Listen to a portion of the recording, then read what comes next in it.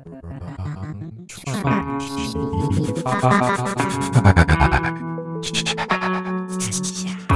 connect, communicate. Create, connect, communicate. Usher magical, enigmatical, gift of gab, super, agile, stories from the Spacelab. Become well lit.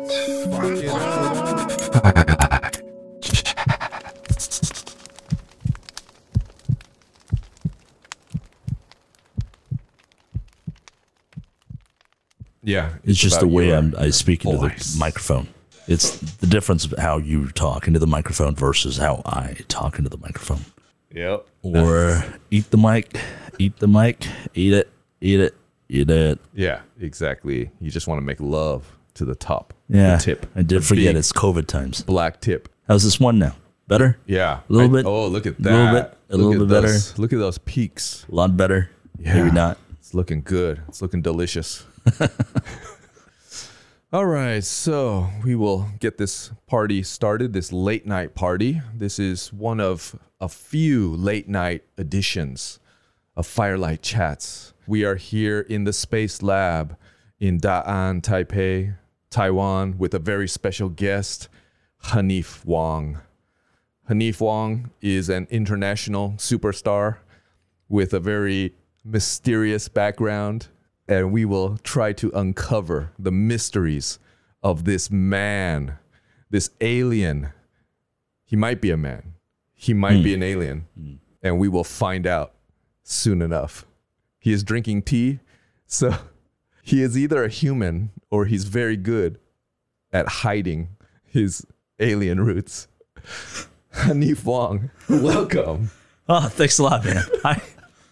I don't know what to say, man. After that introduction, I'm just like, I had a lot of loss of, speechless. Damn, I don't know what to say. Yeah, really. International superstar. Yeah, that's definitely not. But it's all good, man. Whatever works, That wasn't in the official file? It wasn't. No? Okay. Yeah, now I feel like I got to live up to that thing. It's a lot of pressure, man. So, Hanif, where does this name come from? Your special code name, Hanif. Yeah, I mean, it's a Muslim name. Ooh. I guess, yeah, because you're not Muslim, so you wouldn't know. Damn it. No, it's a pretty common. It's actually a really common Muslim name. I grew up in South Asia. I grew up in Nepal. It's a Hindu country, so whenever I said, "Well, my name's Hanif," they'd be like, "What's that?"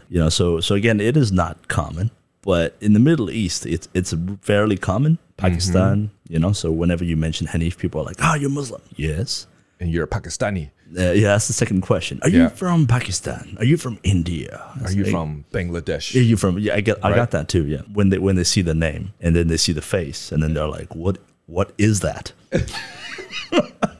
Especially if they see the Wang at the end. Oh yeah. It really confuses people. Yeah, they're like, what is that? You don't look Chinese. You don't definitely look Muslim. Right. So what is that? Yeah. So I get that a lot, Yeah, that's why I guess this alien thing comes from. So your last name is Wang, as in King Wang. Yeah, so that actually, it connects back to my dad. So we're actually Tibetan, right? Ethnically, we're Tibetan. Back in the day, my dad, when he was in Tibet, long story short, bunch of military people came over and then they said, who's, what's your name? And, my dad was also a Tibetan Muslim. He said his Tibetan Muslim name and they're like, what is that? So then they were like, okay, whose land is this? And then my dad was like, oh, it belongs to our family. Then they go, okay, what about the land over there? What's that? Then he said, that also belongs to our family. And then finally the military was like, oh, okay, so you guys are the Wangs of this village. Whoa. And he's like, what? He's like, yeah, so from now on, your name's Wang. Oh, really? That was it. Yeah, that's how my dad got his last name as Wang. That's it. Wow, that was in Tibet, actually. Yeah. You were crowned as the Wangs of Tibet. Wow. Unofficially. Yeah, right. By some military people that just showed up. That's hilarious. Yeah. So is this in Lhasa or? No, it's actually somewhere in Qinghai. Oh. Somewhere in Qinghai. I don't know where it is. Oh, wow. Okay. Yeah, because I've never been there. I never asked, so I don't know. So these are deep roots. I guess so. All the way back up in Qinghai. Yeah, somewhere there. And what happened after these military people came and crowned your father as the Wang of the region? They just disappeared into the night. And I think that's pretty much what happened. I mean, then there's a big black hole about my dad's history. Yeah. So that's what happened. But somehow he became Taiwanese at some point. Yes, right. Yeah, that is the mystery here, where somehow you ended up actually from Qinghai and then Tibet, and then there's Nepal there as well. I think there's some India in this story as well. Yes. There's also Canada in this story. Yeah, there's a lot of countries. My dad, he was it was born in like 1930s or something. Passed away like 7 years or so. But yeah, 7 years ago. Yeah, give or take, 2015. Okay. To be more precise. Yeah, so my dad, his background is like, grew up during the Chinese rebellion period, I guess, And then he was somehow just, pulled into one of the wars and then just moved on from there. There's a mystery here. Yes, he was pulled into a war and then somehow you guys are Taiwanese now. Somehow we're Taiwanese. Yes, exactly. Somehow. That's all we're allowed to say. That's all I can say, unfortunately. Before the microphone blows up and we are whisked away. Yeah, so you have no memories of Qinghai, of Tibet at all? No, yeah, because I've never been there. I was born in Nepal, so I have no idea. I was born in Nepal. I grew up in Darjeeling, went to school there, and then I went to university in Canada, and then I moved to Taiwan after to study Chinese. A Wang who needs to study Chinese. Yep. So what about these kind of early Nepalese years? How long was your childhood in Nepal, and was this in Kathmandu? Yes, yeah, in the capital city. So growing up there, it felt kind of odd, because when you're young, everybody's like, what are you? You don't look Nepalese. And it's like, we're Tibetan Muslim. But then, the Tibetans are like, yeah, but you're not really Tibetan, you're Muslim. Yeah, I think it's a South Asian mentality. Like, I think religion defines you in South Asia, maybe more so than in other regions where, you might be free to, people don't really care what your religious background is. But I think South Asia is quite prominent in that regards, and people really care about, what is your religion. Right. So, and then you're separated pretty quickly. Yeah, you put in that box. So you're like, you're Hindu, you're Buddhist, you're Christian, and you're Muslim. That's it. Those are the 4 boxes. Right, exactly. And then, and every religion, then they're like, okay, in Hindu, what are you exactly? I think it's a common thing. It happens in South Asia, not necessarily wrong. It's just what people, define themselves by. So that's the South Asian trait. So growing up, people were like, I was Tibetan Muslim. They're like, yeah, you're not Tibetan. Right. Nepal is majority Hindu country. Yes. Yeah, Yes, right. it is, yeah. So what was that like growing up as a Tibetan Muslim alien in majority Hindu Nepal? I think, growing up, it was quite confusing. But at the same time, I think because you're exposed to a lot of different religions and a lot of different thoughts. For example, right, I went to a Christian school. So, every day we had chapel and every Sunday we have Sunday school. You asked me the hymns, we had to read the Bible. Coming back home, I had to read the Quran. So I can read Arabic. I don't know what it says, but I can read it. And then, I know the Bible, kind of. And then I have friends who are, Buddhists, or I have a lot of Hindu friends. So I grew up in all that culture, and it's very interesting. It's just like, at the end of the day, you realize it's all the same thing. You can call it whatever you want, but at the end of the day, I think the principles are the same. Your religion literally says respect your parents, respect your elders, follow what they want.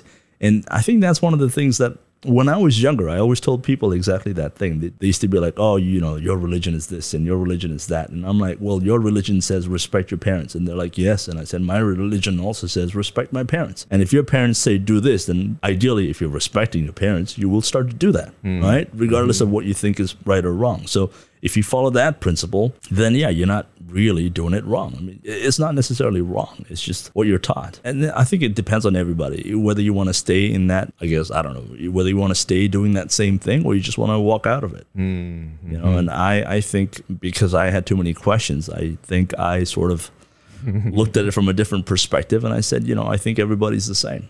I don't think religion should define us at the end of the day. It's just who we are. We're just people, and we're people trying to make a living, or we're people trying to respect our friends and family and, trying to do the best we can. So as you were growing up, what about language? Language is difficult to describe it, man. But I think a lot of Europeans will understand what I'm talking about. I grew up in a household where we speak Tibetan, Nepali, a few Hindi words, and then a mix of English. So whenever we say a sentence, it would have maybe a Tibetan word, a couple of English words, and then a sentence, half a sentence in Nepali. So if you don't understand all three languages, you won't know what we're saying. Right. It's code switching.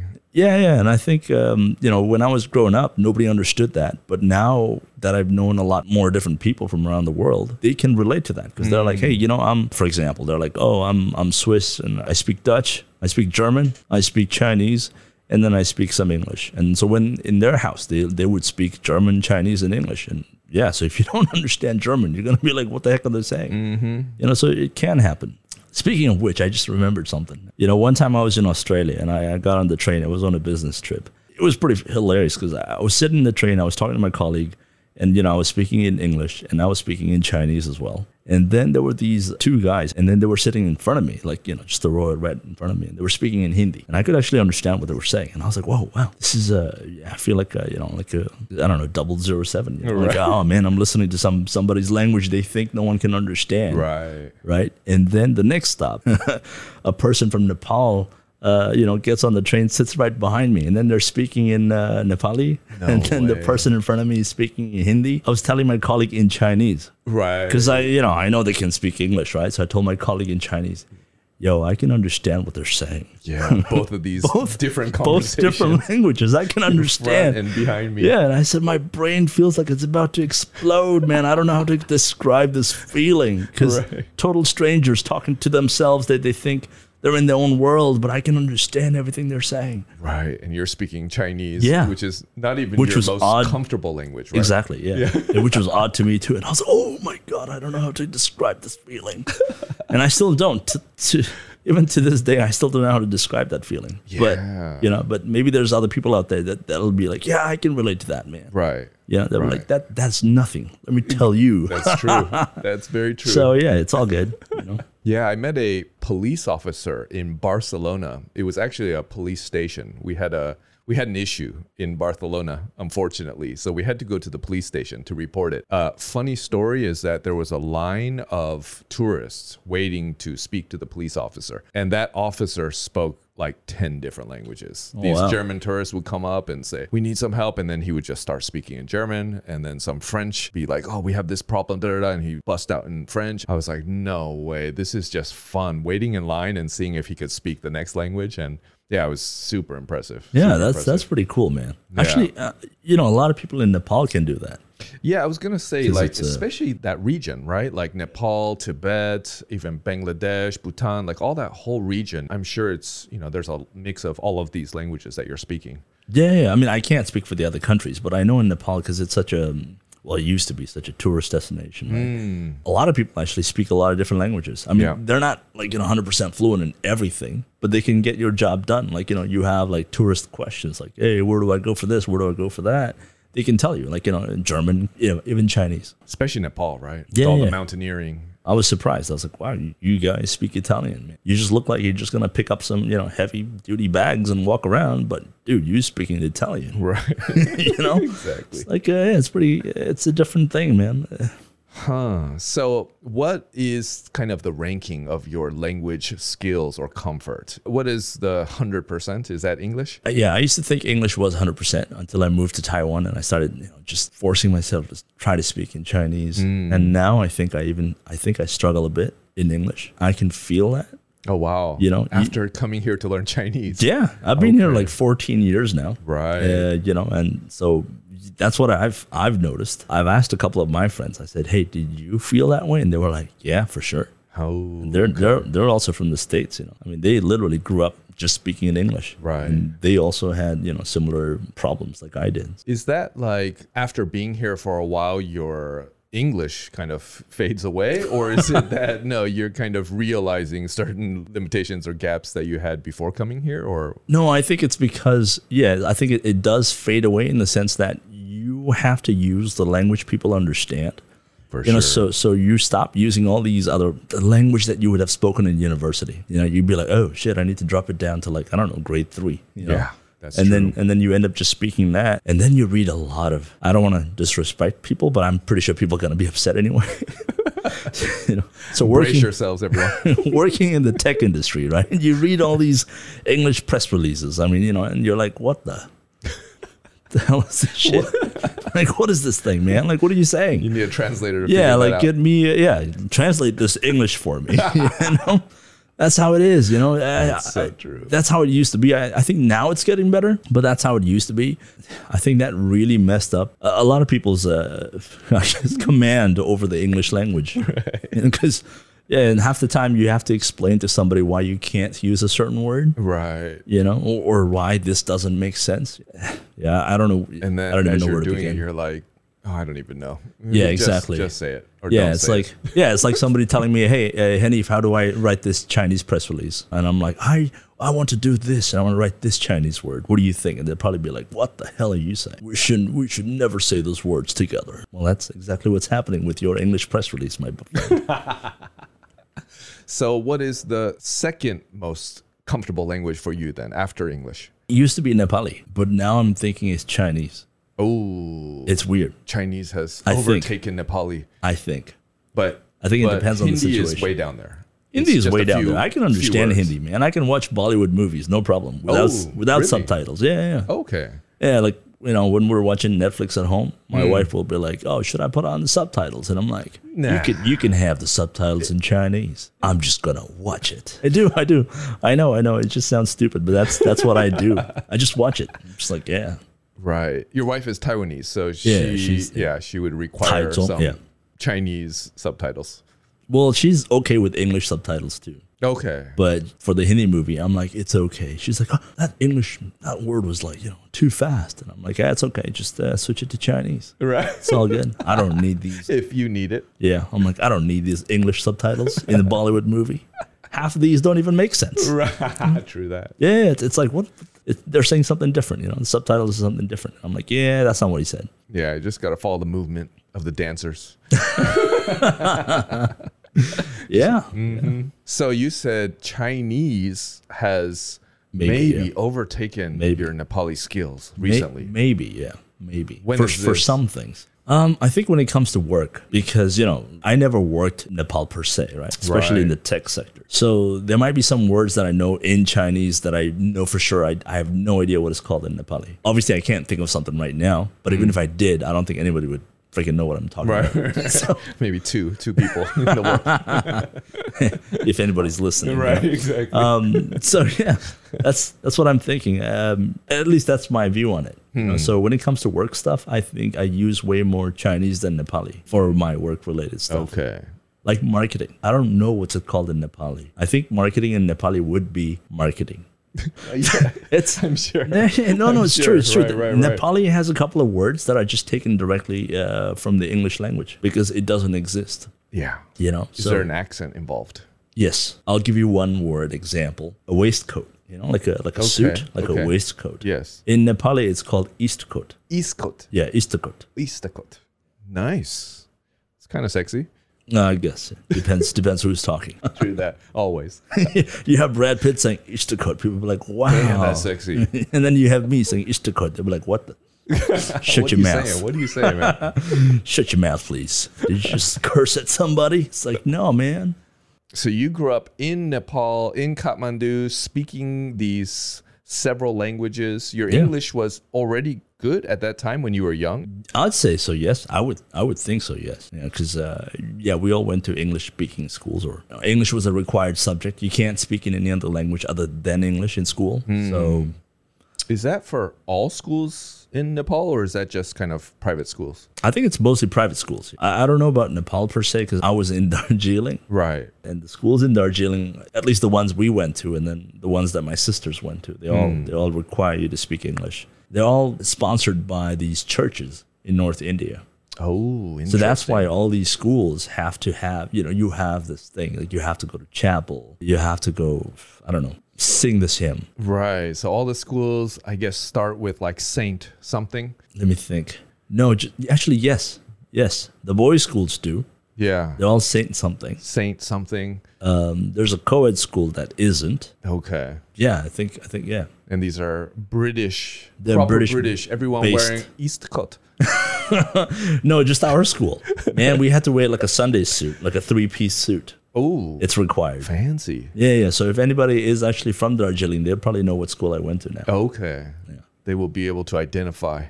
Yeah. It's the only school three-piece by the 3-piece suit. Istkot. Yeah, Istakot. Gotta have the Okay. Istakot, buddy. So this was a boarding school. Yeah, it's a boarding school. Okay. In a very famous tea producing region of North India. Yep, pretty much. Yeah, Right. So, Did you go there throughout your whole childhood or? yeah, pretty much. Oh, wow. Yeah, Really? Yeah, it's exactly like Harry Potter. Same thing. You know, you have the teachers having those gowns on them. You know, they also wear those gowns, the black gowns. No, really? Yeah, they do. Okay. Our teachers did. And then they also carried like a little wand. Yeah. And what about Voldemort? How was Voldemort? Oh, it was every year was a different Voldemort. Oh, I see. It depends what you got in trouble with. Yeah. So Right. every year there's a different Voldemort. Yeah, so the teachers, you know, have the same thing. We have the 4 houses system. Just like, you know, in Gryffindor or whatever. Obviously, it's not called Gryffindor, but it's named after these British lords or what have you. Not necessarily British lords. I might be getting that part wrong. So, But we can make it up. It's Harry Potter anyway. yeah, sure, it's Harry Potter. Just make it up. It's fine. So how was going to this kind of Harry Potter boarding school in this kind of mystical area? It's very kind of romanticized, I think, Darjeeling, right? Yeah. I think so. I totally agree with that. I think it really depends on people. Some kids have loved it. You know, some people have had absolute terrible times of their lives there. You know, I loved it. But, you know, I mean, that was a good part of my life. I had a good time. I had good friends. Still do. You know, still in touch. We still have a WhatsApp group. Oh, wow. That I really? don't say much on. I just lurk on there. Everybody's just saying, you know, what they're doing, what they've been doing, and all that stuff, which is good. Yeah, and then there are people that I know that just, you know, want nothing to do with it. They're just like, yeah, that was my, you know, terrible part of my life, and I don't ever want to go back, you know, kind of thing. So yeah, there's a lot of people, you know. I think that's life, man. Everybody has that, right? You know, some people have good experiences, good memories about school, and some people have terrible memories about school. I had good ones. That's good. So where do you think most of these graduates, your classmates are? Are they pretty much scattered all around the world? Man, yeah, they're all over the world. I guess. Yeah. They're everywhere. Everywhere you can think of. No one really has kind of stayed in Darjeeling, I guess. I think we have a few. Not Darjeeling per se, but I think they were from the neighboring cities or towns, you know. So I think maybe one or two are still there. I think the rest are just everywhere else. Why did your family, I guess, choose to send you to Darjeeling? My mom grew up in Kalimpong, well, Darjeeling area. Actually, she was born in Kalimpong and she grew up in Darjeeling. So they knew. Oh, I see. Yeah, growing up as a kid, they knew that the schools there were like really good. So they always just thought like, you know, we need to send our kids there. You know, and growing up, my mom was actually really poor. Like my grandparents were like really like dirt poor. You know, they couldn't afford, I think for my uncle, they couldn't afford like I don't know how to put it. Maybe like a 1 NTD a month fee. That's how poor they used to be. Really? Yeah. So for my mom to send us to those schools was like a big deal. You know, I mean, I didn't know it until I think until I graduated from high school. And that's when I found out. And I was like, oh, crap. Okay. So for you guys, it must have been a really big deal. Like your kids are going to the school that you dreamed of, you know, like, so they were like, yeah, of course. I mean, it gives us huge pride that our kids go to this school. So it was a different feeling. I don't know, man. Inside, we're just like, we just want to do the best. You want to do the best so your parents are going to be proud of you. You don't want to mess it up after you hear something like that. You know? Right. It's just like, oh man, I got to work hard at life. So for some reason, the fortunes of your family turned around when you were a child. Well, not when I was a child, more like when my mom met my dad, I guess you could say that. Okay, I see. The top secret agent that we're not allowed to talk about. Yeah, exactly. Yeah. I see. Okay.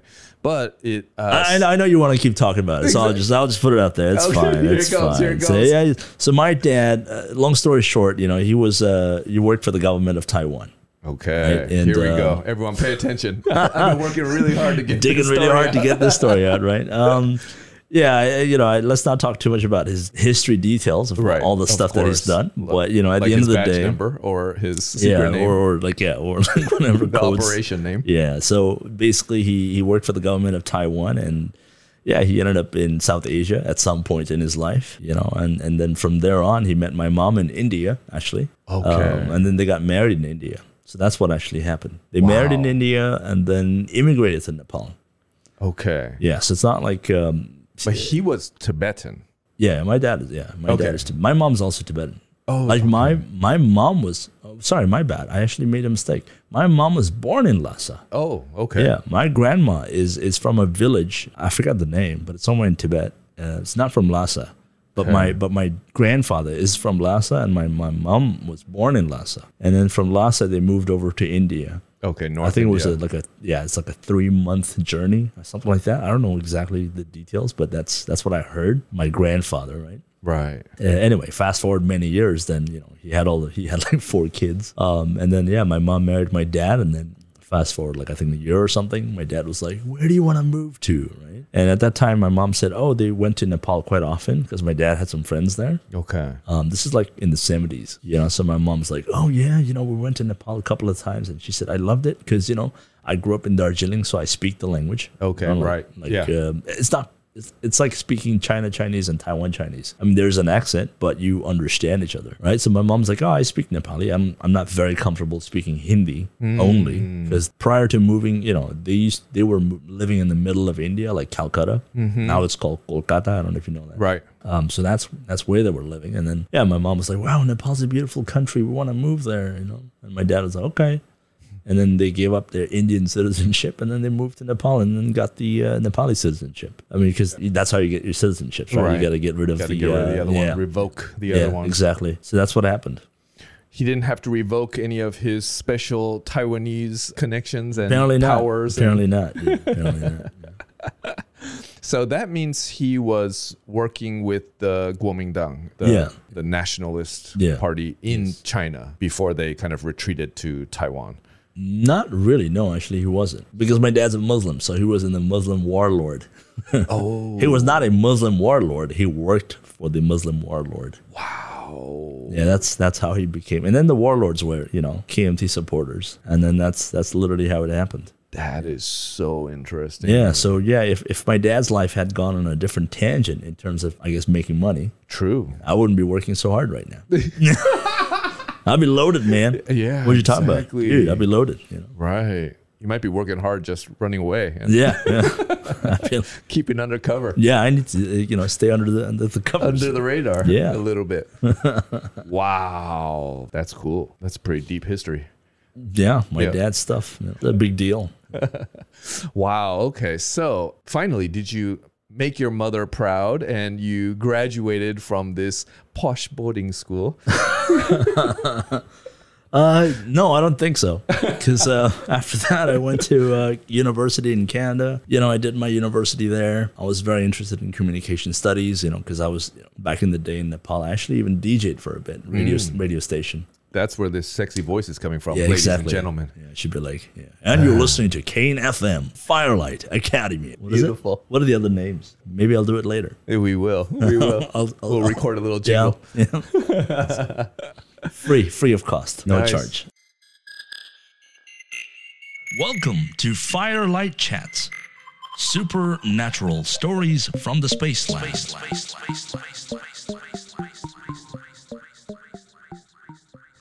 So I've always had an interest in doing, something with communications, and so I ended up doing that. And then I was like, I want to make movies. I love watching them, so I should make them. Right, and that's what I wanted to do. And then I went back, and I was like, this is what I'm going to do. And my mom's like, I sent you to Canada. What the? To become a doctor. She's like, what the hell? And then I was like, okay, I changed my plan. I change. I go to Taiwan now. I go to learn the Chinese. Okay. And my mom's like, all right, fine. That makes sense. That made sense to her. Yeah, I don't know. I guess making movies didn't make sense, but learning Chinese made sense. No, I'm just kidding. I said, I want to go learn Chinese, and I want to do this MBA program, because it's affordable. Because, back in Canada, I was like, I'm going to do an MBA here. I was like, let me look this up, MBA LLB program. Oh. It's 2005. It's like $75,000, man. Yeah, that's crazy. I was like, no money. Thank you very much. Oh, right. And what's available? I had a cousin up here in Taiwan, right, doing the MBA program. And he was like, hey, Hanif, you should do this here. I said, what's tuition like? He goes, 400,000 NTD. I go, for a year? He goes, no, for the program. I said, 2 years? He goes, yes. I said, what? For those who don't know the currency, how much of a discount is that from the Canadian MBA? Oh, wow. back then, I don't know, man. But right now, 1 USD is 30 NTD. So do the math. Exactly. I mean, yeah, I would do the math, but that's why I'm in marketing, not sales. Exactly. I need my calculator. That's Hold a on. trivia quiz for I'd be the like, audience. Yeah, I'd be like, hey, Google, Call in and let us know. convert this for me. That's what I do now. Everything is just, hey, Google, convert this. Exactly. What does this mean? That's what the audience is doing too. Yeah. They're like, who's this guy? oh man. Okay, so after you graduated from a Canadian university in communication studies, Yes. did you pursue anything in film at all, or did you just kind of scoot your way over to Taiwan and learn Chinese? Yeah, sure, I did. I mean, I ended up making 2 movies back in Nepal, actually. Yeah, I don't want to talk about it too much. Oh, man. It's there. I made the movies. The first one was actually considered to be the first digital movie, the first digital film of Nepal. I don't know if it's still considered that. I mean, I think a lot of these things are just unofficial. So I don't know if it is official or not. But that was the first movie we did. And then we made a second movie. And then after the second movie, I was like, all right, let's move on. Because life was tough in Nepal. As an artist, I don't think you can actually make a living wage. That is a fact. Now I don't know. Now I think you can. I have a lot of friends who have excelled in that sector. There's a lot of movie actors and actresses and, directors and cinematographers. And, they're doing pretty well. Good for them. Everyone, like I said, everyone's life is on a different path. And yeah. Yeah. So after graduating, you actually went back to Kathmandu to kind of pursue this. Yeah, I was there for about 2 years. I actually just fell into my lap. It's not something I said, I want to pursue this thing. Okay. Yeah, I was just there. I was doing some stuff, and I was like, hey, I'm going to go to Taiwan. And before I knew it, I was like, oh, I'm in this movie. That's literally what happened. In the movie, you were cast to be in the movie. We're going to talk about all those, eh? Yeah. Yeah. Yes, I was cast in the movie. Huh. Yeah, the movie's on YouTube, actually. Oh, is it? It is on. I mean, I know it's on IMDb. Oh, sorry, I forgot to send you the links, right? Yeah. Yeah, I'll send it to you later, man. Yeah, please do. Yeah. It's also on YouTube. Really? Yeah. What is the name? Well, it's called Kagbeni. I don't think anyone's gonna spell it out, so it's Kagbeni. Hold on, Kagbeni. Yeah. Oh, it's also a village. It's a location, yeah. So you can, it's a village in Nepal, and there's a movie. Oh, it's in Mustang. Yep. Yeah. We actually were there for like 30 days shooting the stuff. Really? Yeah. Yeah, there's the movie. Second link is the movie. Oh, yeah. Man, that place is beautiful, bro. Like, I don't know what to say. It was amazing. I was there for 30 days. I'm very lucky to be part of that movie. Oh, man. I am very lucky to have been in such a place, to have visited such a place for 30 days, and getting paid for that stuff, man. I loved it, every single minute of it. One of my old students up in Beijing, shout out to Suman, was telling me that I should come. He's from Nepal, and he said, if I come visit him, we'll go out to Mustang. Mustang. I don't know. Mustang. Oh, is it Mustang? Okay, yeah. Mustang. Yeah, and I looked it up, and I was like, oh my goodness, this is like one of the most beautiful places on the planet. Yeah, it's amazing, man. Like, I don't even know how to describe it. Oh wow, it's in like a valley. It seems like. Yeah. Just wow. Yeah, you should look up Jumsum. Forget Kagbeni. This film. Forget that name. Let me tell you, you should go to Marfa, buddy. Marfa, Jumsum, those are the places. Oh, really? Yeah. I'm not cursing at you. I'm just telling some locations. Exactly. Yeah. I was like, what are you calling me? JOMSOM. JOMSOM. Yeah. Jumsum. Yeah. Okay. These are recommendations from King Hanif. Is when you go to Nepal, you must go to Jumsum. Yeah, that's where you make your trek all the way up to the Mount Everest. Oh, really? Yeah. It's one of the kind of starting towns. Mm-hmm. Well, it's actually Pokhara to be more specific. Okay. I mean, if you want to get into the details, there's a lot of details I don't know about, man. Have you ever... How high have you climbed? Are all Nepalese climbing warriors? Is everybody climbing Mount Everest, right? Double lungs. Yeah. No, man. I don't think so. Well, I shouldn't say I don't think so. I think every Nepali... I think Nepali people are very proud people. no shame in that. It's fine. You have the largest mountain in the world. You need to have a lot of pride. So I think there's that. And then I know that some people in Nepal, I know that for a fact because my friend is one. Like a Sherpa, He's a Sherpa. Yeah. Yeah, people think Sherpa is like a guide or something, but that's not what it is. It's like your last name. It's like a Wang. So Sherpa is like your last name, That's what it is. And it's just that the village near or closer to that mountainous regions, there's just people that live in the mountainous region. And that's what it is. So yeah, growing up as a kid, I still remember this. In school, we used to make a lot of fun about, we used to tease him a lot. We used to be like, dude, when are you going to climb Mount Everest? And then he actually did it. Oh, no. Yeah, he actually did it. A couple of years ago, he did it. Out of revenge for a childhood bully. I think so. He's like, remember that day you said I would never climb it? Look at me now. Exactly. Who's climbed it? And you fat shit. What have you done? I'm like, yeah, I'm in Taiwan, man. Wow. Enjoying life. No climbing for me. Thank you. Yeah. Enjoy the beaches. But yeah, he climbed it, man. So he did it. Damn, that's not easy. Yeah, there's actually a couple of our school people that have actually climbed the mountain. Mount Everest, and man, big deal, man. Tallest mountain in the world. Yeah, those guys are great as far as I'm concerned. Oh, man. So what's the highest you have climbed?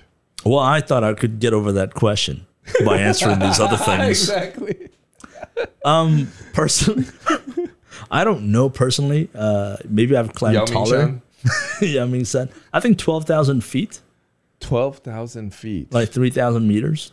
Oh, that's pretty high. Is it? Is it considered high? Like, in Nepal, it's like, yeah, whatever. Yeah, that's true. That's a hill. Nobody cares. Yeah, it is. No, it's seriously, it's true. It's so true. It's like, it's a 3-day trek. What do you mean? Yeah. It's not a big deal. It's not. It really isn't. That's scary. And that's why when I came to Taiwan, man, I don't want to talk too much about it. Maybe people are gonna get upset. All right. So yeah, that's that. That's what happened. Nah, fine. I'll just tell you. Yaming San, right? People are like, Yaming San, man, has the most beautiful sunrise in Taiwan. Oh, that's... I was like, all right, fine, whatever. Let's go check it out. They're like, yeah, it's a really tall mountain in Taiwan. No, Yaming San, right? Yeah. Yeah, it is Yaming San. No, not Yaming San. Not Ali San. Ali San. Really? Yeah. Is it? Okay. Ali San. They said Ali San is like the sunrise mountain. Okay. Yeah, and I was like, all right, fine. Like, what is this big deal somewhere down south, Yeah. All right, fine, let's go. And I went there in 2010. I saw it. I was like, that's it? The fuck is this shit? Like, what? And then, they were It's all relative. Yeah, they were like, don't you think it's beautiful? And I was like, dude, I grew up on a mountain. I saw Mount Kanchenjunga every day. All right, it's the third tallest mountain. Oh, really? Yeah, in the world. Okay. You can look that up later. Yeah, I cannot spell any of these things. So Mount K-A-N. And there it is. Kanchenjunga. Yeah. So look that up. And you see that photo, right? Look at that photograph. Yeah, man. I saw that. That's like Taipei. Yeah, it looks like 101. That's what it is, man. You're like, you're from Shinny, looking out there, Taipei 101. You're like, yeah, that's what we had that view. This is where you grew up.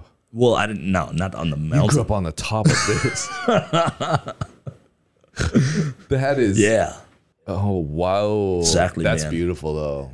I walked up that hill every day to go to school. Yeah. No. So that's the mountain. That's the view that I have from my school. Kanchenjunga, really? Yeah.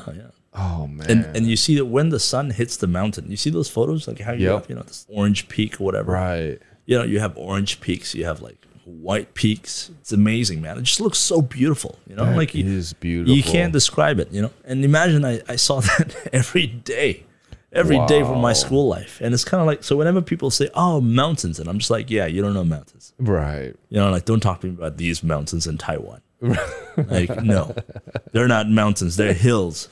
All right. You can go up the mountain in one day. Yeah. It's not a mountain. It's not a mountain. It's a hill. To this master. I mean, you can drive.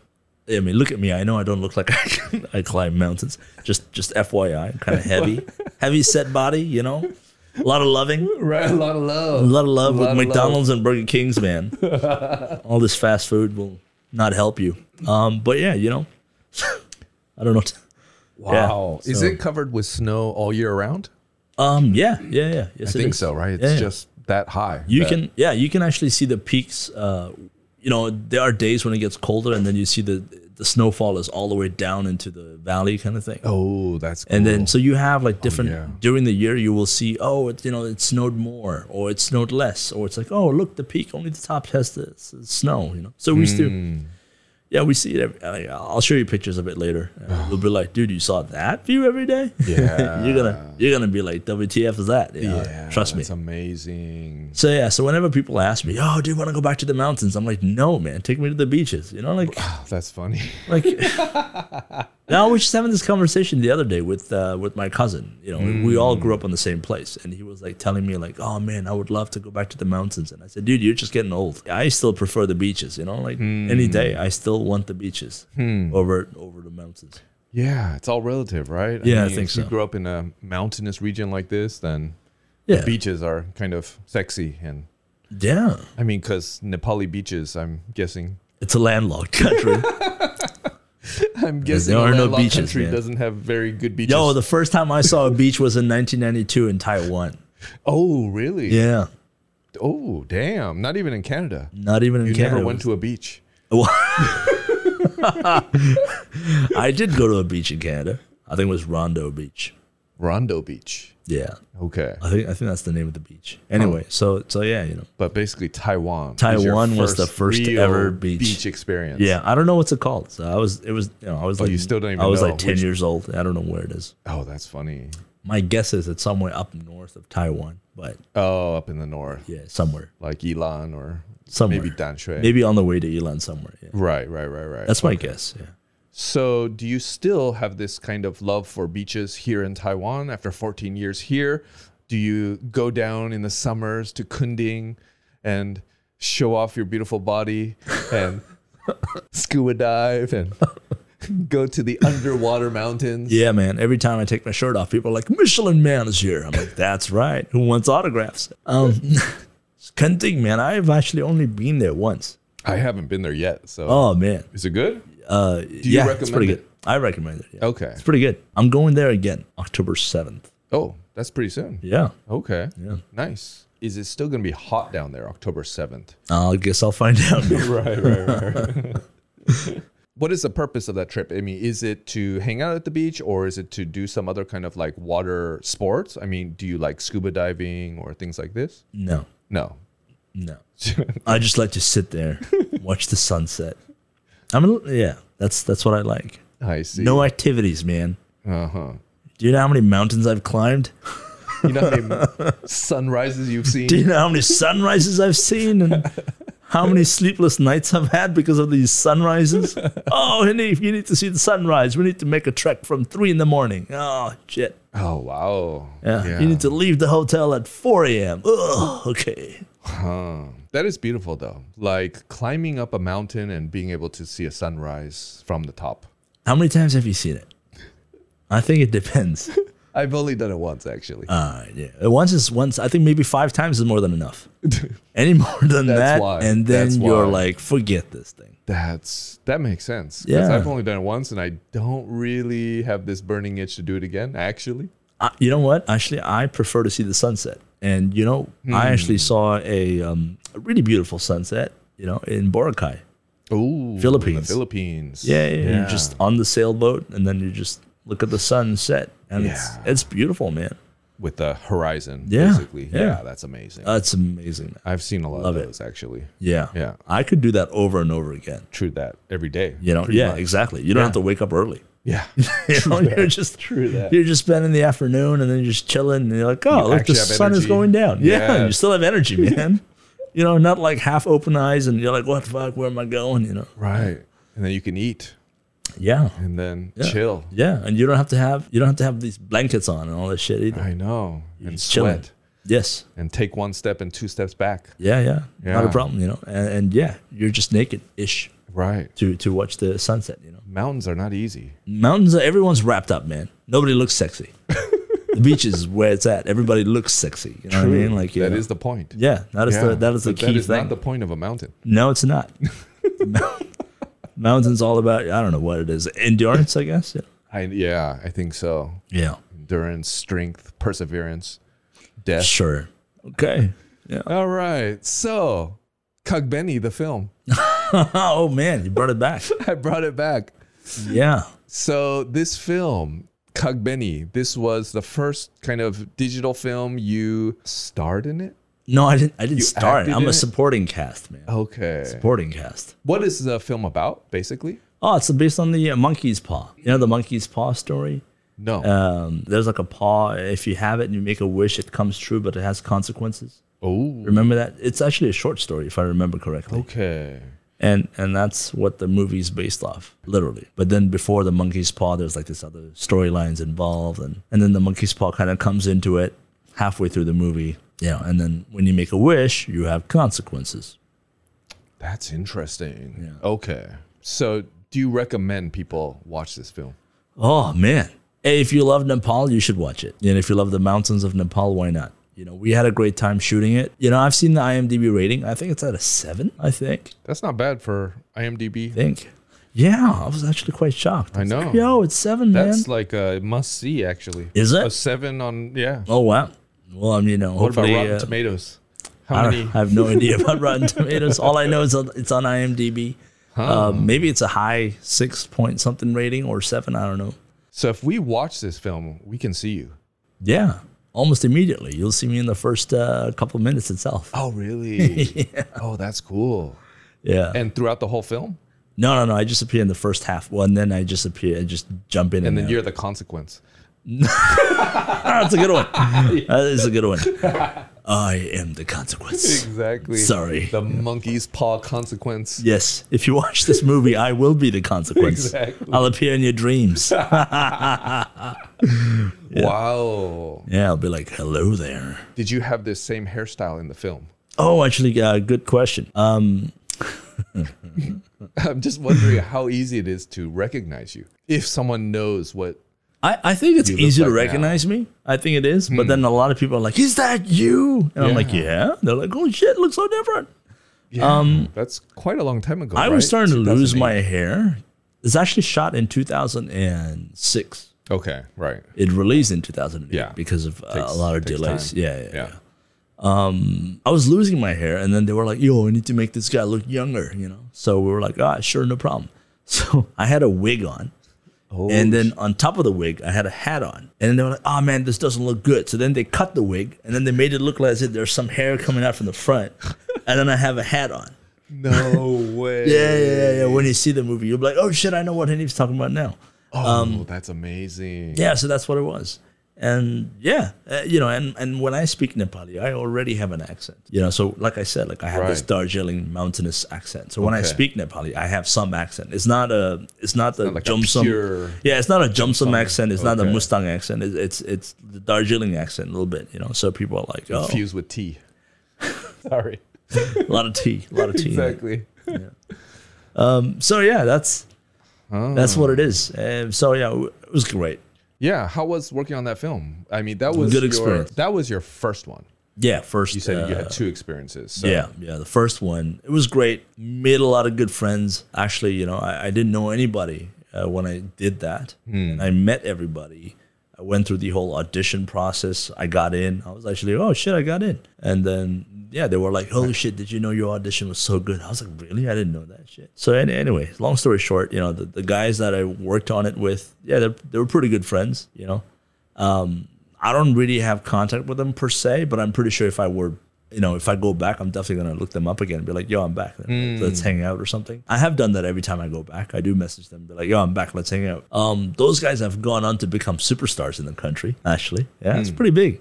They're actually a pretty big deal, man. Like, you know, I was like, oh shit, look at you guys now, you know? Damn. Yeah, So yeah. at this time, they were just kind of starting out. Yeah, it's hustling. first movie. First movie for This is their everybody, first actually. time movie. Okay. Yeah. Everybody. The director is like first time director for motion picture. Right. It says Kagbeni is a directorial debut of Busan Dahal. Yeah. Yeah. There you go. So yeah, it's a debut for everybody as far as I'm concerned, including the producers. Okay. Yeah, it was the first movie for everybody. Yeah. So yeah, And good it job for did a well, first movie. right? It says it is seen as the first successful non-commercial movie in Nepal, which was able to leave its mark in the film industry. This is coming from Wikipedia itself, everyone. So Oh, wow. This is a film to watch, and you will see this handsome gentleman with his wig and his hat in the first, 5 minutes, 10 minutes? Maybe 15 minutes? 15 minutes? Probably something like that. And you said we can find this on YouTube? Yeah. No way. It's on YouTube. That's I don't know if they took it down, but it's on YouTube. Oh, I should have watched it before. Maybe we should watch it and give a play-by-play. You're going to fall asleep, man. It does move quite slowly, so it does have that. So yeah, I think the movie overall it was done well. Obviously, I think when we are actually there doing the movie, we always think like, oh, I think we could have done this better, done that better. But sometimes when you're making a movie, you're running out of time. It's always like that. It's like a project. You have like you just got to get something done within a certain time period. Yep. And you don't have do-overs. Exactly. Because it's not like next door. You can't just go and it's not like you can go and shoot it again. You're in a freaking village mountain area, right? Mm-hmm. You miss it. You miss the weather. You miss it. Because you can't control the weather. You can't control like half the thing that happens up there. So it's crazy. It says in present time, non-commercial movies are often described as post-Kagbeni era films by Nepali critics. Oh, wow. Yeah, Kagbeni was one of the few Nepali films during its time to manifest cinematography as one of the important elements in cinema. Oh, wow. Look at that. You are part of cinematic history in Nepal, and you are so humble you didn't even realize that. That's right. I am super humble, man. That's cool. Yeah. But I got to give a lot of credit to my buddy. It's the guy who wrote it. It says written by. Okay. Yeah, that guy is extremely talented. Prashant Rasali. Yeah. Okay, so he wrote this, and then he wrote it, directed it. Yeah. Is the ones who have become big, is that the director? No, the ones who have become big are the actors. Oh, really? Yeah. Okay. They've become post-Kagbeni superstars. Yeah, for sure. That's what I think. Okay. I mean, I don't know how big a superstar they are, but I really think they are pretty big time. I mean, especially the guy. Like yeah, I think the guy is definitely big time. Is that this handsome gentleman on the cover? On the cover here? Yeah, Is that the main actor? Yeah, he has a link on Wikipedia now. Yeah. We can click it. Which one is that? The second link, Saugat. Yeah. Saugat Mala. Yeah. Okay. We remember doing the movie, and then I was like, dude, you're going to be a big star someday. Oh, really? And he was like, nah. Quite humble dude, yeah. I was like, nah, man, I'm telling you, you're going to be big time. Trust me. And I said, Nepali cinema doesn't know what's going to hit them. Really? Yeah. What was it about him for you? His acting skills, man. His acting skills are like, next level. Yeah, I mean, he was already in theater. I had seen him do some theater stuff because, back in the day when we were starting out, they asked us to go and, this guy was still in the theater doing some stuff. And they were like, oh, hey, you guys have passed the audition. I think you guys are great. Let's do some workshops. And in the meantime, this guy was still doing his theater stuff. And people were like, oh, let's go support him, watch him, stuff like that. So we went to watch him. And I was like, dude, this guy's really good. Okay. Huh. Okay. So after this first film of yours, I mean, that's pretty awesome. You graduated from film school. It would seem like your mother would be proud of you. Communication studies, not film school. Right. Oh, that's right. Communication. That's even better. Communication studies, and you get catapulted into journalism, and then film school. Yeah. Right. Journalism, studying how to be a media critic, maybe, Right. Studied Disney and thought about how every single Disney movie is racist. Yes, coded with all kinds of. Yes, how the Lion King, Yeah, we just talked about it on the last podcast. Did you? Yeah, oh my God, man. Yeah. That's what I had to study. Like literally, that's hilarious. That stuff, and then wound up making a movie, right? Right. And then what happened in the second one?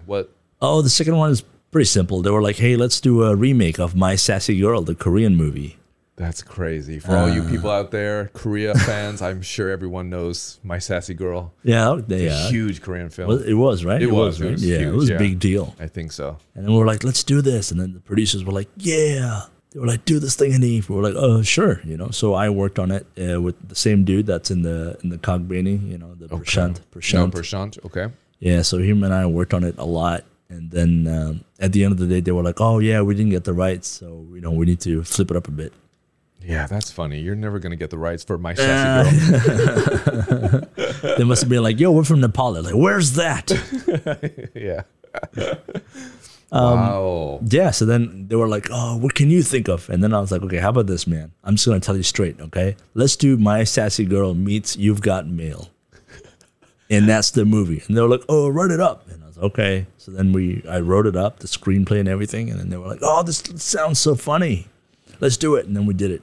No. Yeah, anyways, that's what happened. And then there was a pretty talented director back in the day, also very famous for music videos. And then he came and started making the movie for that specific movie. Okay.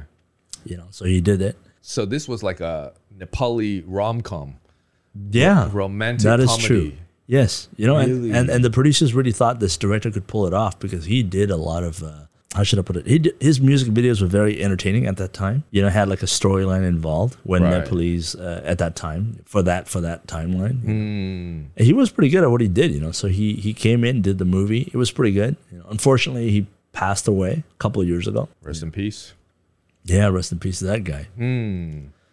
Wow. So for that film, you were basically just kind of writing in the back end. Yeah, I was mostly in the back end. Yeah, basically did the writing, assisted the main director and everything. Did the scheduling. Oh, wow. I did a lot of stuff. Yeah. I think everything I learned, I have to admit, I got it all my skill set probably from that movie. Oh, really? I think that movie really prepared me for like project management. Right. Which is where you're at right now, basically. Marketing, yeah. Yeah. They're doing a lot of project management. Exactly. So yeah, man, that's what it is. Yeah. that's Scheduling, cool. meeting deadlines, making sure you have the right people, Yeah. making sure you have the right props, settings. That's a lot of work. It's a lot of things to deal with. Yeah, we did all of that. Looking back, I think it was a great thing that we training, did. Great training, in a lot of ways, great yeah. experience. If you ask me again, I would definitely do it again. I didn't get paid shit, but Right. Yeah, that's film. that was a bad ending at the end of the day. Right. But I would do it again. I think the experience alone is definitely amazing. Was this the end of your film career? Yeah, so pretty to much. speak? Okay. Yeah, pretty much. Because Yeah. then, my mom was like, "What the heck? You haven't Is this made me what you proud want to yet, do? Yeah, son. is this what you want to do? Make movies here?" And I was like, "What's so bad about it?" They were like, "Come on." Actually, the industry does have a bad rep. Really? Yeah. I mean, I think that's any movie industry. They all take advantage of people. Yes. Like Harvey Weinstein kind of stories. Oh, There's there a lot was- of that. I'm sure. There's a lot of that. There was a lot in Nepal too. Okay. I don't know the people involved, but I heard a lot of stuff. And yeah, personally for me, it was a big deal because I had this vision that, we are the new modern era. And if we ever stepped in, we should try to get rid of this kind of behavior, kind of thing, like that, I think stupid mentality, I think. You think you're going to change the world when you're young. Yeah. It's good to have. I'm not going to say it's naivete. not. Yes. Yeah, of youth. Yes, it's good to have. I think used in the right way, I think you can do better things. And then that was it. And then my mom was like, "What the f?" And I was like, "Okay, Go learn Chinese. yeah." And I was like, "Okay, I go to Taiwan now." So this was... I can do the accent because I'm technically Chinese. Right. Technically. He is a Wang. Yeah. Yes. So it's not racist. How dare you? So when... I can also do the Indian accent. Oh, the Indian's the best. No, I'm just kidding. Let's not do that. But you were just shaking your head. Luckily, no one you- saw you that. can't see it. No one saw that, so it didn't happen. Okay, so after working on 2 films, giving up the film industry in Yes. Nepal, and starting over, coming to Taiwan to go to grad school, is that Yeah, kind of the that was first the thing? plan. Yeah, that was the plan. Come Okay. here, do the MBA program. So when I came here, it was January. I was already late for that year. So I thought, yeah, it's fine. Learn Chinese maybe. And then the next year, I was like, do I even want to apply? Do I really want to do this with my life? I wasn't sure. So the second year, I didn't apply because I wasn't sure. I was just like, I don't know. I'll still do what I'm doing, which was teaching English. Right? Because the only thing you can do in Taiwan if you don't know if you don't know Chinese, back in the day, that's the only thing you can do. Definitely. Now, of course, there's a lot of stuff you can do, but 14 years ago, you don't have a lot of options. Your options are limited. Again, I'm not saying you don't have anything. It's just my options were limited. So I'm talking about my personal experience. Just in case somebody goes, "No, how dare you? There was stuff, okay?" Like, I'm sorry. I'm not as talented as you. All right. So yeah, started teaching English, and then fast forward like 2 years later, I was like, all right, I think this is what I really want to do. Apply to an MBA program, just do it. And I did it and got in. I was very lucky. And then National Cheongchi University. Yeah. Yeah, National very Sensu. famous IMBA program. Right? IMBA, yeah, I'm here to plug that. Exactly. Yes, you should do the IMBA program at NCCU, not NTU. How dare you? Oh, don't you dare. Don't you dare go to Taida, okay? No Taidas allowed. Only Zhengda. Yeah. No. Yeah. So what about Zhengda? What is so great about Zhengda's program? Let me think about it.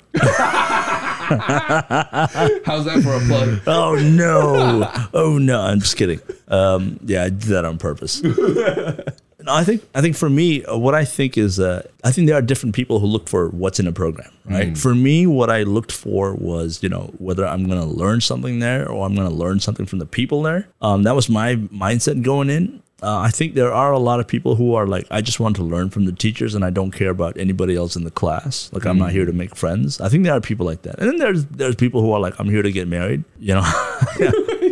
No, I mean, there were a couple of people, they were like, I'm here to look for a wife, and we're like, what? But okay. That's funny. Yeah. I was like, I heard you're very rich. I can change my sex. Whoa, really? Yeah, no, I'm just kidding. But hey, you do you, right? Exactly. To each their own. We're not judging here. Yeah, so that was Zhengda, and then they were like, I think the professors were great. I wouldn't say every single professor was great because obviously everybody has their favorites, and there are ones you don't like. I'm pretty sure there is no school that you went to that you think every single faculty is 100%. Right. I don't think that exists. In life there is nothing like that. So for me at Zhengda, it was like, okay, there are some professors who are really good. There are some who are like, okay, and then there are some that you might not like. But it doesn't mean other people don't like them. There were other people that liked them. Just not my thing, right? So that's Zhengda for me. But I think at the end of the day, what I learned most is about the people. So we have a good mix, about 60 kids, adults. The school intake every year is 60 people, 30 local, 30 international.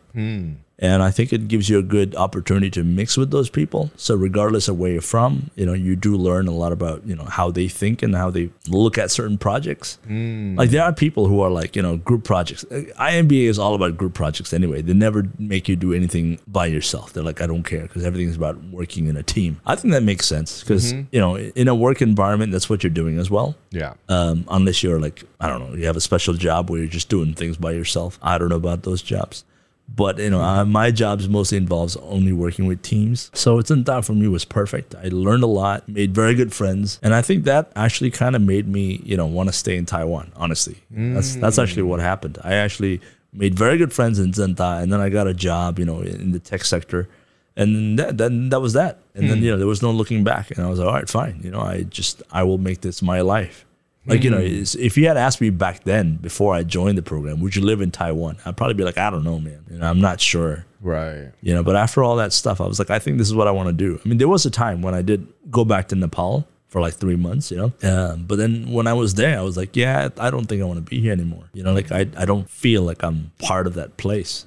I just didn't feel it. Not because I don't like the people or whatever. It's just, you just never feel like you belong there, Because people always look at you weird. I think in Taiwan, I still feel a little bit like that. Like people still look at me and be like, where are you from? Like, what are you? I get that look a lot. But then at least I have a, a good friend circle that is just like kind of made up of people like me, I guess. And yeah, so it's all good. Was the programming 100% in English? Yeah. Okay. Well, I mean, yeah, my Chinese is terrible. So I would have never cut it. I would have probably flunked out if it was all in Chinese. So yeah, you have to make sure you get into the IMBA program. Right. Because Zhengda does have a couple of MBA programs. There's like an AMBA. Okay. And then there's like a regular MBA. Oh, that's interesting. Yeah, and then there's an EMBA for the older folks. So you just put a letter on it and figure out what your letter is. So if your Chinese is poop, then go for the I. If your Chinese is poopy, yeah, go for the I. If your Chinese is pretty good and you're older, Go for the E. Go for the E. That's where you meet all the executives. Right. Exactly. Yeah. So if you're like, if you're need single, a future husband. Yeah, need a future husband. You want him to be loaded, maybe second, third wife. Then learn Chinese first. Or husband, And then go for it, man. Go searching. Yes. Yeah. Yes. The campus is very nice too, I think. That area. It's very mountainous. Huge mountains like the ones you grew up looking at. Yeah, I think the problem is because I grew up in mountains. I was like, I think that's how I felt. People are like, I like this campus. I'm like, eh. But, I've been to the Tai campus, right? They have those little palm trees down, down this gigantic palm trees. That's a campus. That's a campus. That's a campus. Yeah. I know I went to Zhengda, but I'm telling you, man, Taida campus looks better. How dare you? Listen to you already. Just that part. Oh, just that part. Okay. Yeah, just that part. I haven't seen the other parts. A little of Taida. love. That's it. Yeah. But Zhengda is great for hiking. So if you're into hiking and stuff, then you can hike up that hill. Yeah, you can. That Zhengda has gondola up to Maokong and. Well, yeah, that's another story. Yeah. That's another thing. No, I'm talking about just the campus. Just the campus. I mean, if you have to take the area around the campus, then I think Zhengda is better. It has, I guess, more nature. I guess right. in a way. And Taida is right in the middle of the city. It's a stone's throw from here. So. Yeah, very close to here. Yes, if you want convenience, Taida for sure. And Zhengda is like all the way down there, man. Exactly. So you graduated with IMBA. Yeah. And then what did you do? Well, actually, halfway through my program, I got a job. Ooh. Yeah. That's some ROI right there. One of my seniors was leaving. I think it's all about networking, right? So the more people you know, the better your chances are, right? Because, no one's going to give you a job just based on your paperwork, right? They're going to look at your face anyway. That's why we have interviews, man. Yep. Otherwise, there would be no interviews. They'd just be like, I like your paper. You look so great. Let's just put you on. So, I went for an interview, and then they were looking for a person to do certain jobs, like, marketing stuff. I looked at my resume. My background ticks all the boxes, Like, for me, like, when I look at marketing back in the day, at that time, it was like, oh, do you do social media? And I was like, well, yes. This is 2010. When I moved to Taiwan in 2008, not a lot of people had Facebook in Taiwan. It was weird. I was like, oh, you're in Facebook? They were like, what is that? Whoa, really? Yeah, that's how it used to be, 2008. Wow, okay. By 2011, I think almost everybody was on Facebook. And then in 2008, the job was like, oh, can you do social media? I was like, yeah, I do that. Look at my social media. They were like, wow, so active. I was like, yes.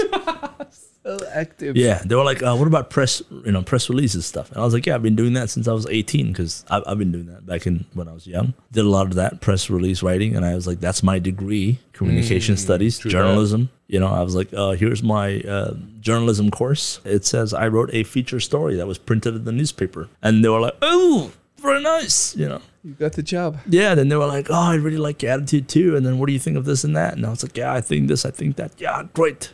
You're hired. Yeah. And I was like, awesome. And then they were like, but your pay is going to be this. And I was like, oh, shit, but okay.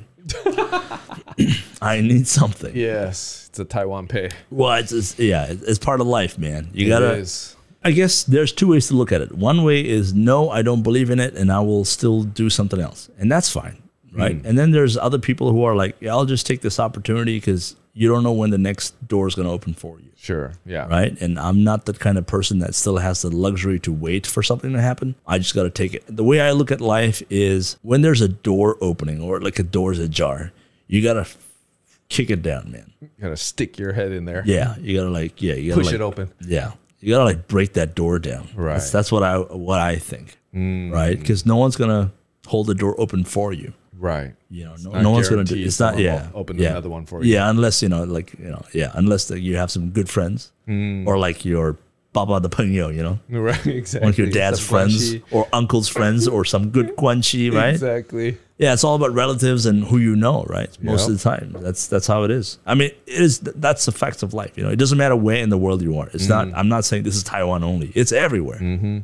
Okay, so it's a very common thing. It's not wrong. It's just how things are because people want to hire people they know or someone can stand up for them or, they can trust. You can trust or have a good reference. That's why you want to bring those people on board. Otherwise, why would you? It doesn't matter where you are in the world. It's very rare to just, you don't trust somebody and just hire them to do a very important job. It's never going to happen. So, it's a human nature. So that's how I look at it. And so I took my chances. Pay was half of what I was making teaching English. Oh, wow. Really? Yeah. But I took it anyway. I said, it's fine. I got to start somewhere, right? Yeah. Because when I came to Taiwan and I started teaching English, it's not like I made that pay from day one. Right. I also made like crappy pay, Like when I moved to Taiwan, I only had 35,000 NTD on me. That was it. And I bought a laptop. Oh, wow. I bought a So laptop. you can look that was stuff it. up from your... I was like, I gotta play Call of Duty, man. Right. Modern Warfare. I don't know if you guys know that game. Yeah. It was that time. All right. Yeah, So exactly. Call of Duty Modern Warfare. I gotta get this laptop from Asus. Yeah. Gaming laptop. Yeah. Exactly. Yeah. So that's what I spent my savings on.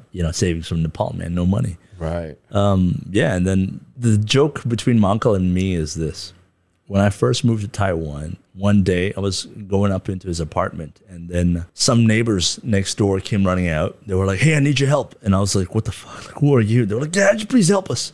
I was like, "Okay, sure, let's go." And then they were like, "Oh," and then they said it in Chinese, like half Chinese, half English. I couldn't understand what they were saying, but then the broken English, they pointed at the trash, and they said, "There's a mouse." Oh. At first, they were like, "Tom and Jerry?" Jerry. No, they didn't. Yeah, they were like Tom and Jerry in That's the trash. Universal. All right. And I was like, "Oh, okay, there's a mouse," And then I was like, "Okay, cool, it's in a trap. It's on that stuck little thingy, Right. It's in that little The sticky sticky thingy." paper Yeah. thing. Yeah. I was like, "Oh, okay, what do you want me to do with it?" They were like, "Put it into the trash bag." I was like, "Oh, okay, sure." I'm fucking shit scared of this stuff, man. But there's 3 women. All right. And I'm like, You gotta and there's prove yourself. there's 3 women. There's 1 guy in their office, and I was like, I'm so scared of this shit, but I'm gonna be the real man and do this thing. I'm an actor. Yeah, I can act through this sequence. I was like, oh my god, oh my god, oh my god, in my heart, right? Oh my god, I'm dying, but it just did it, man. I grabbed it, I dumped it into the bag, and then I was like, here you go. And they were like, oh, thank you so much, thank you so much. And then they gave me these apples. These wow. gigantic apples. I don't know what apples they were, but they're definitely not the Japanese ones, but they were pretty big. Yeah. And then they gave it to me, and I was like, oh shit, like, I don't want it. But they were like, no, please, thank you for helping us. The rat just ate it. So You take it with you. You like rats, I was like, wait a minute, how did you know I'm from a third world country? I was like, wait a minute. So they were like, please take this shit with you. I was like, oh, okay. So I took it, and then my uncle goes, I told him the whole story, and then he goes, oh shit, that's your first paycheck in Taiwan. That's your first. 2 That's apples. your first paycheck. That's Yeah, true. it was like 2 apples. Yeah, and I was like, oh shit, that is true. It was 2 apples. 2 apples, and yeah, that's where I started. 2 apples, man. Wow. Hold on. Is this post MBA or is No, this before? Okay. way before when I Okay. first moved. When I You just got here, like, I see. 2 months. 2 months in Taiwan. If that was your first post MBA paycheck and you're still here. Oh no, 14 man! years Yeah, later. I would never be able to do that. Yeah. Yeah. My mom would be like, I am not proud of you. Again. Yeah, again. So do you think that, okay, because you graduated from that IMBA and then you got a job before you graduated. Do Yes. you think that if you started an IMBA, same program now, do you think that those opportunities are the same now? The reason I'm asking this is I feel like perhaps back in those days, it was actually easier to get a job if you, spoke English and had an IMBA than now. Maybe the requirements would be higher now. Maybe your Chinese proficiency requirements, I think Yes. those might be higher now as well. Yes, What do you- I think so too. I think Okay. Chinese proficiency is definitely more, I think, required now. 'Cause Right. then I think it's just because a lot of foreigners speak Chinese now. Because everyone's trying to get one up over every single generation. So I think that's definitely there. I also think it's partly because of, a lot of people also kind of felt like, I think since 2008, a lot of people felt like it was easier to go work in China than Taiwan. True. So a lot of the real good talent and then the useless ones like us, right? We're here, but then the really good talents are all in China. Getting paid So- triple the salary, most likely. Yeah, triple the salary of Taiwan. And then, but then you ask them, right? Yo, if you get paid the same in Taiwan, would you come back? They're like, hell yeah. They'll be like, that's a dumb question. Don't ever ask me that again. Right.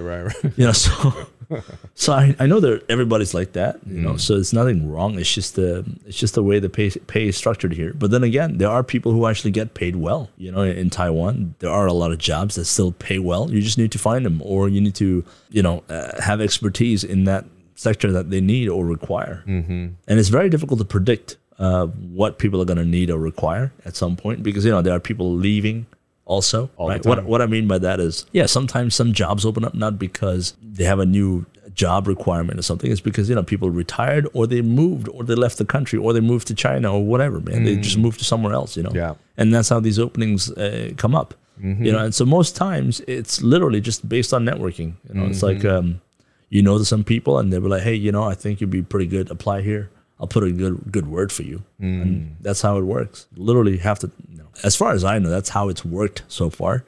Maybe there's other people who are like, hey, Hanif, you're completely wrong. It's worked differently. Sure. I mean, I don't know how many people that's happened like that. Right. But the ones I know have definitely not worked like that. So, but that's Taiwan, man. So the last, how many years you have been working in the same industry, the tech industry? Yeah. I mean, we call it tech. I don't know if I would even call it tech, but sure. Yeah, it's a tech, computer hardware. Tech sounds sexy. Yeah, computer hardware. Right? Computer hardware. It's technologically advanced.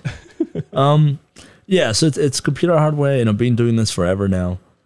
Started with laptops and stuff, and then moved into like computer components. Still doing computer components in a different company now. And so it's not bad. Computer components, pretty good business. It's a big business here, for sure. Big business. Well, we don't sell here, right. But I mean, all the manufacturing is done from Taiwan, right? They're known for that. So, manufacturing is done in China. All the design stuff comes from abroad. The team sets it up in Taiwan. It goes to China. China makes it happen, then ships it out. And then Taiwanese are like, okay, I'll take 20% of this thing. And then the Chinese factories are like, I'll take 5% of this thing. And then if you have some good teams in China, they're like, I'm going to take like 85% of this. Right. So exactly. I'm making the rest of the money, right? And then maybe buy the company out. Yeah. Most times that's what's happening. That's what's happening to a lot of my friends, actually. Yeah, right? Yeah, actually. So that's how it's going, man. So how is that? How has been working in the tech computer hardware space in Taiwan for over, 10 years? Yeah. Can we say? Yeah, over 10 years. What has that been like? It's been good, a lot of good people.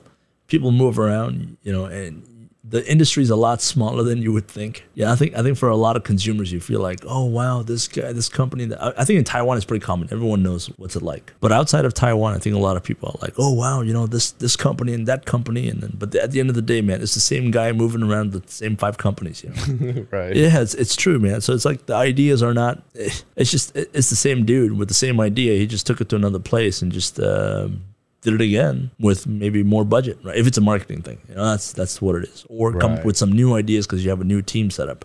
Or if it's a sales rep, then it's like, you're taking your customers around the place, or sometimes it's just like some years, maybe some brand will come up with some good products, and then another year, somebody else's turn. But that is the computer hardware, the component side of things, because actually nobody owns their own, how do I put it, factory. Well, there are some people who own the factory, but then most of the players don't own their own factory. So it literally comes out from the same factory. So it just comes down to who's selling more and who can get a better bargaining power. Right. Then your end, which is who can market better to certain markets.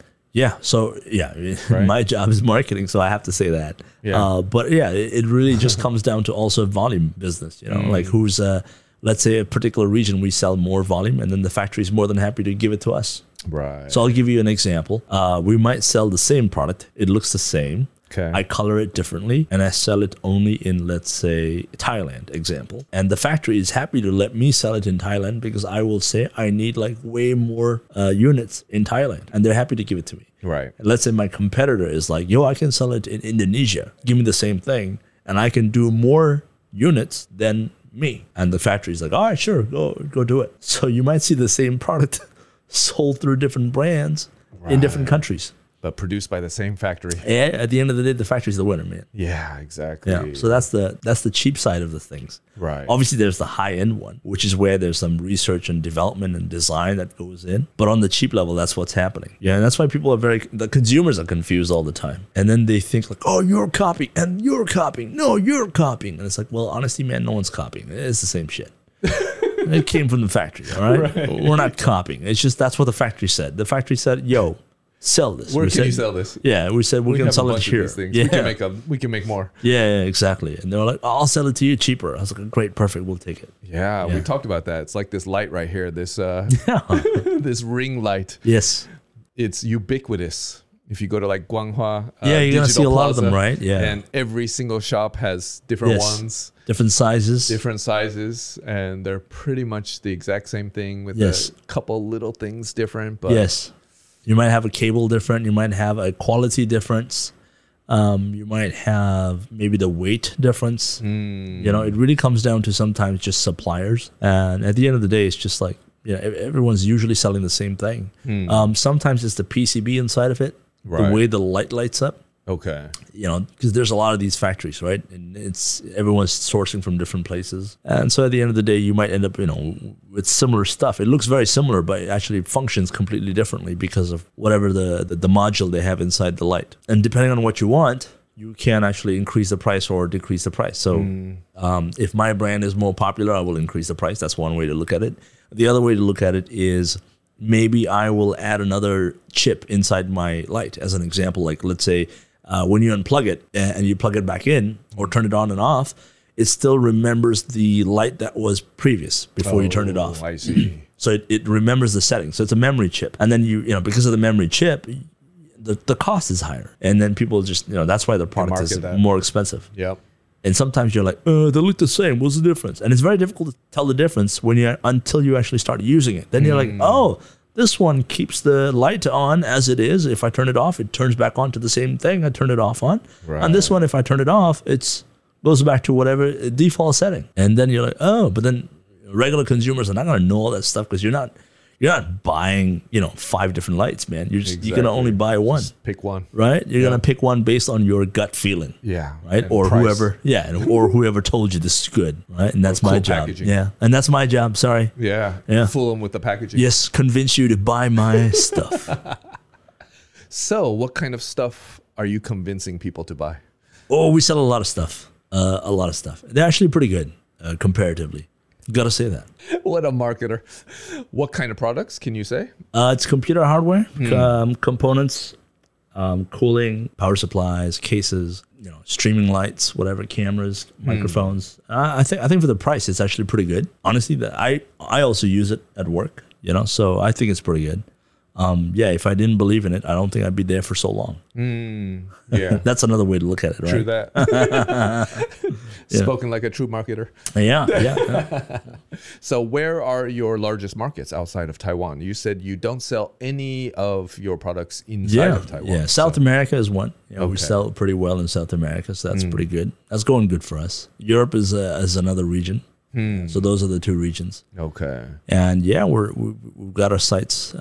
Let's see how 2023 plans out, man. Got a lot of plans. There's some plans. Got a lot of plans. I mean, every company's making plans right now, man. It's not something that's rocket science. Everyone's doing the same thing. So we'll find out. Yeah. So how did COVID affect you guys? I mean, with supply chains and logistics, complete disaster. So I'm wondering. Like in the beginning, that's what everyone thought would happen. But the demand went up from consumers because everybody was at home. They were like, hey, I need this, I need that.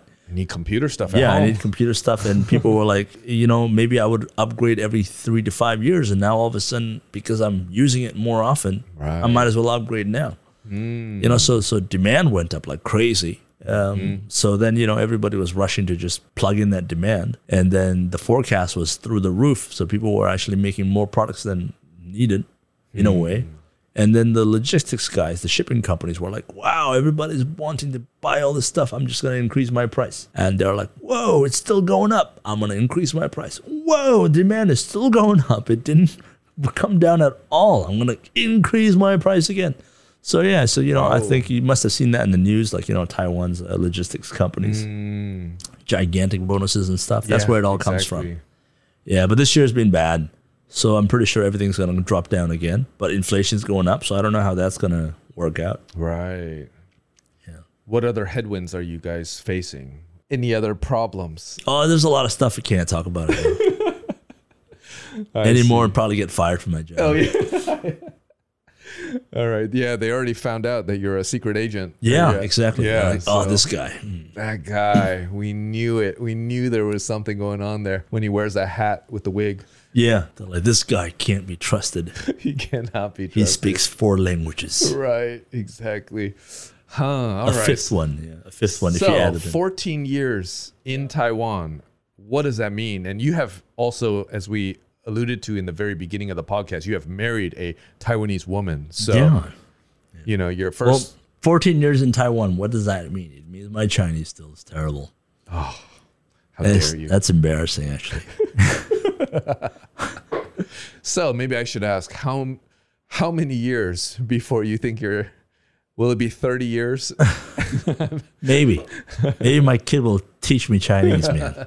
That's what's going to happen. I know a lot of guys who actually came in after me, and their Chinese is already way better than. Well, I mean, mine's already pretty shit, but like their Chinese is like way better, man. Like way better.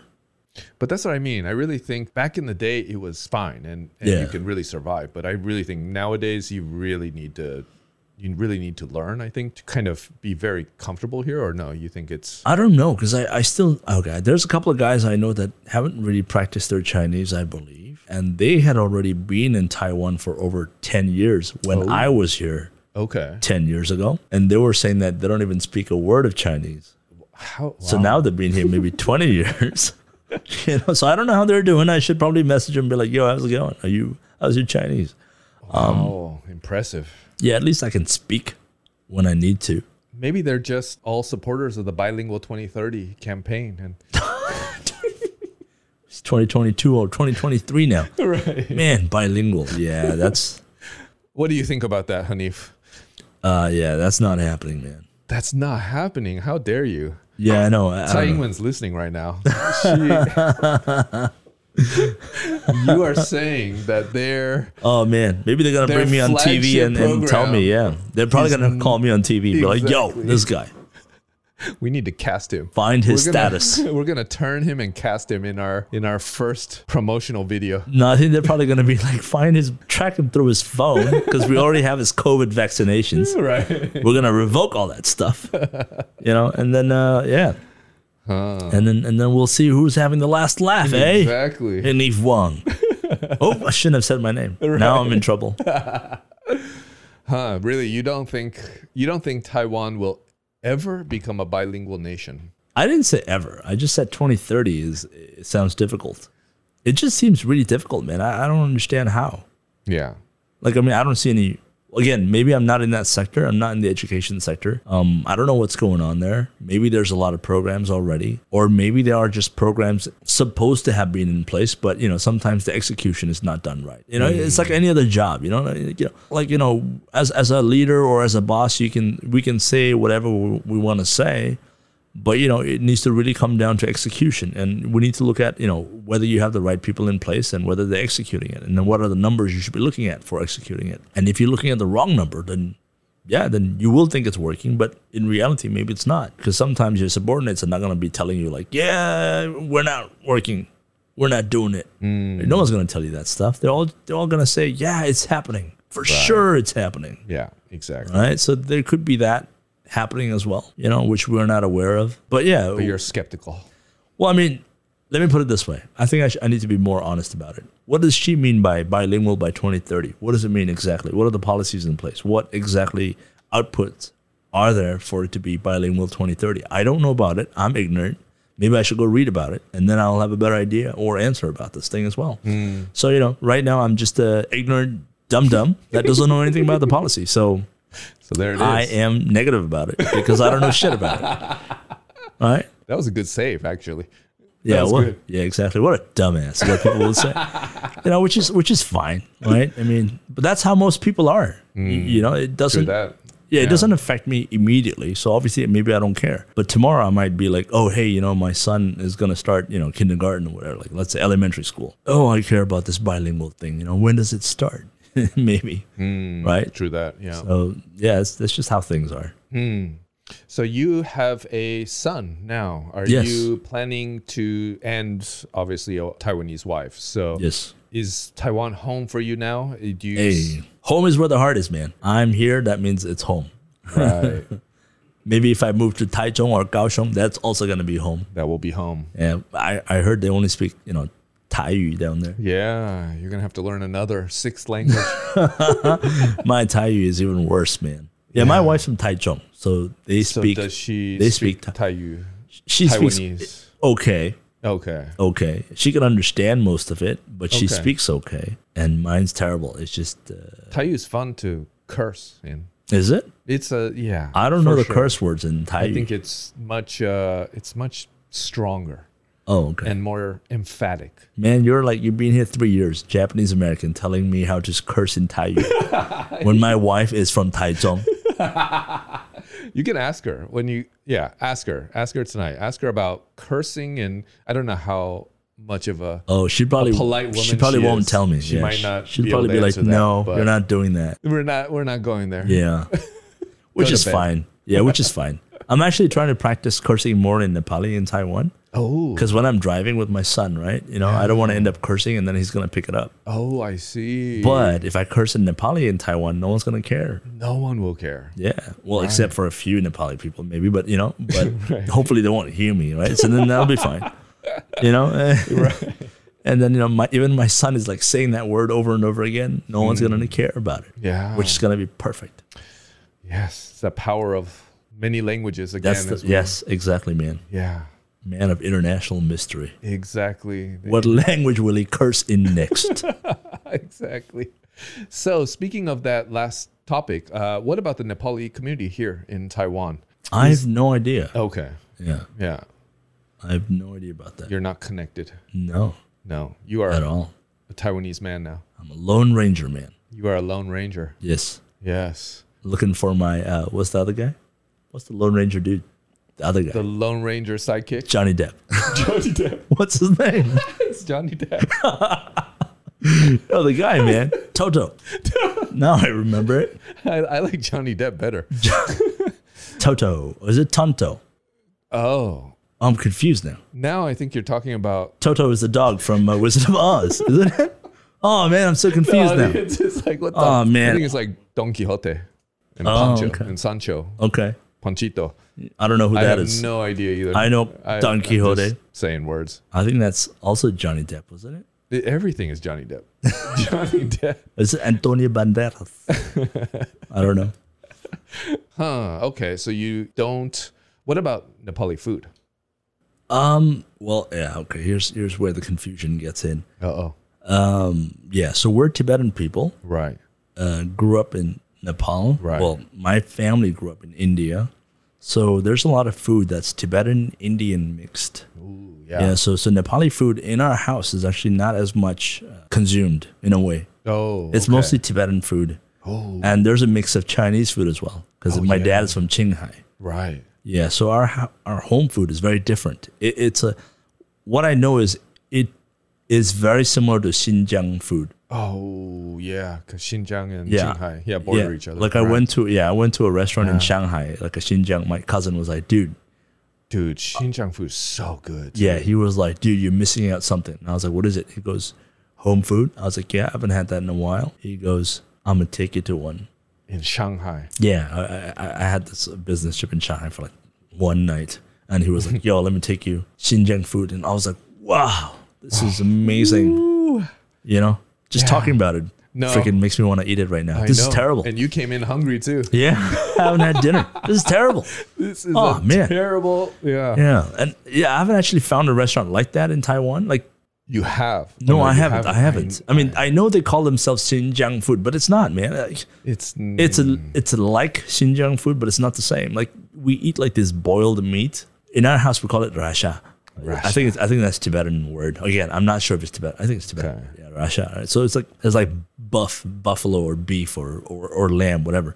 It's this boiled meat that's done in like, man, just talking about You're it. It's like- drooling. I can't even talk about it, man. This is terrible. I'm gonna eat the mic now. It's terrible. I'm sorry. I can't. All right, I can't do this right now anymore. Anyway, the food was good. over. It's food over. is great. You know, that's all I can say. Yeah. I really wish I could eat something like that here in Taiwan. One of my old students from New York City, when I was in Beijing, he came back to Beijing and took me to an amazing Xinjiang restaurant right outside of the university campus. And Oh man. yeah, I can't talk either. I'm gonna start drooling. It was so good. They used a lot of starch, so it's like either bread inside of their kind of stews or pasta as well. They use a lot of pasta, and then just a hodgepodge of like meats and vegetables, and those meats are There's a lot of meat, man. Yeah, a lot of meat. A lot of meat. Like growing up, I had meat in every single dish, even veggies. You know, inside the veggies. Yeah, inside the veg, there's meat. Right. Like, okay, you know Indian food, right? There's like dal. You've had dal. Yeah, of course, with chickpeas. Yeah. So the Pakistani version of dal is, well, I think Muslim. They have dal gosh. Okay, yeah. You know, dal gosh with the meat in it. Yeah, I love lamb gosh, by the way. Oh yeah. Yeah. Man.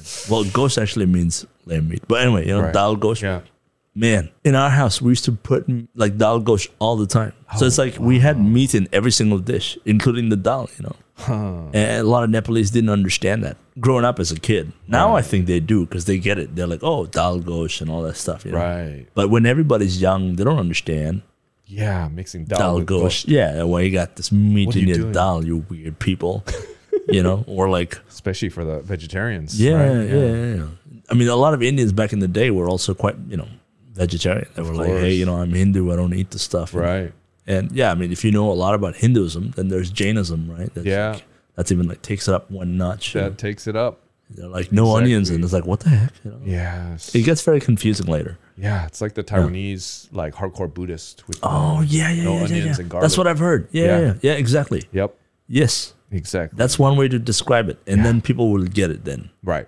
Yeah, exactly. Because I have had a tough time trying to explain the differences. You know, but now that you bring it up, I should do that. Yeah. The hardcore Taiwanese Buddhists will appreciate that. Yes. Yeah. Yes. That analogy. Yeah. Yeah.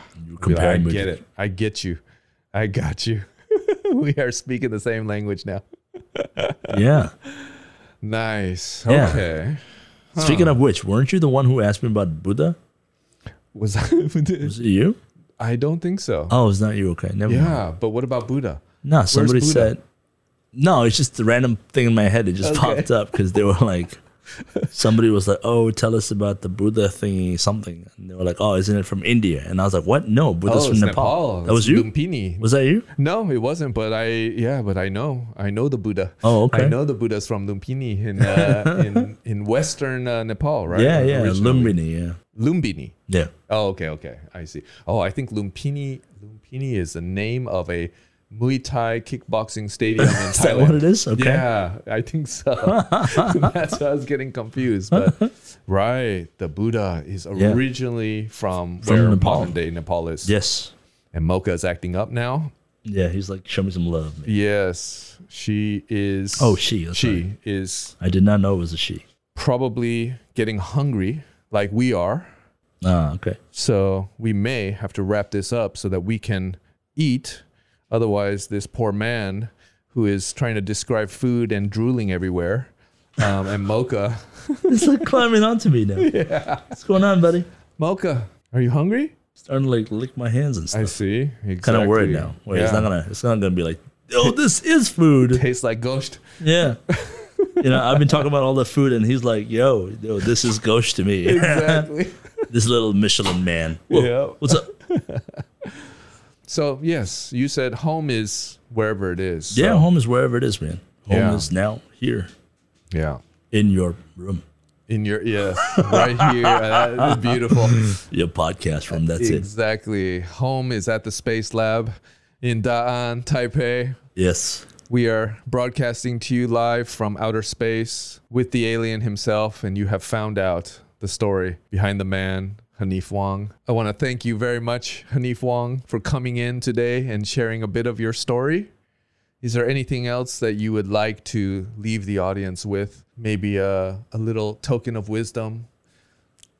Wow. No, man. I was not ready for any of that.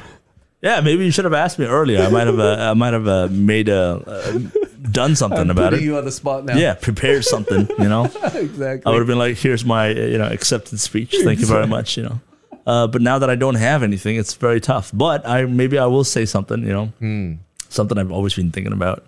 Growing up in South Asia, religion is a big deal. You know, and I think people separate people because of, religion and stuff like that. So I kind of dislike that. So yeah, I think everyone deserves to love one another, regardless of your religion or religious background, or regardless of whatever background you're from, And that's why I think, personally for me, I think Taiwan is, is a great country, a great place. That you have the right to love whoever you want to love and get married even, right? So I think that's a very big step and big deal. Mm-hmm. So, that's why I've always supported such things, gay rights, I guess, in a way, because I believe people need to, people deserve to love each other. It doesn't matter what religious or, class or whatever background you're from. That's just my view on it. And yeah, it's something I've always had since I was really young. But it was quite odd. There were times when I actually said this to a couple of my friends and they were like quite shocked and they were like, marriage should be between a man and a woman. And I was like, well, I mean, you might think that, but then, I'm a different religion, I guess. I'm Muslim and, this other girl is not, and you can't get married because their families really don't like it, or, somebody's family doesn't like it, kind of thing like that. So there are stories. There's a lot of stories. It's not just me. There's like so many people out there. Definitely. That has, similar stuff. So I think, yeah, why not? You should be allowed to love whoever you want. And that's fine. That's fair. Because at the end of the day, that's what life is, right? It's just about the people you love. Exactly. Right? You can't spend the rest of your life hating people. Like, what the heck, man? 100%. Yeah, just end up loving everybody. And then that's the life you want to be looking back on. All the people you've loved and all the people that love you. Because that's what you want at the end of the day on your deathbed, ideally. Exactly. Yeah. Nice. Not sitting in a car screaming at the top of your lungs. Right. In secret Nepali foul words. Yeah. Exactly. Much better for us to all love each other. Yes. In whatever language. Whatever that is the language. Universal language. Yes. Of love. Yes. I love it. Yes. Yes. And plug Thor, Love, and Thunder too. Thank you. Thor, Love, and Thunder. Random shit. Amazing. That is beautiful. I love you too, Hanif. Thank you, man. I love you too. Thanks for having me here. Yeah, of course. It was wonderful chatting with you, and I look forward to doing it again on or off the air. So with that, everyone, please love each other. Be happy. Have a nice life, and have a good night. Enjoy your dinner like we will now. All right. Love yourself. Thank you. Love yourself. All right, everyone. We are out. Peace. Peace.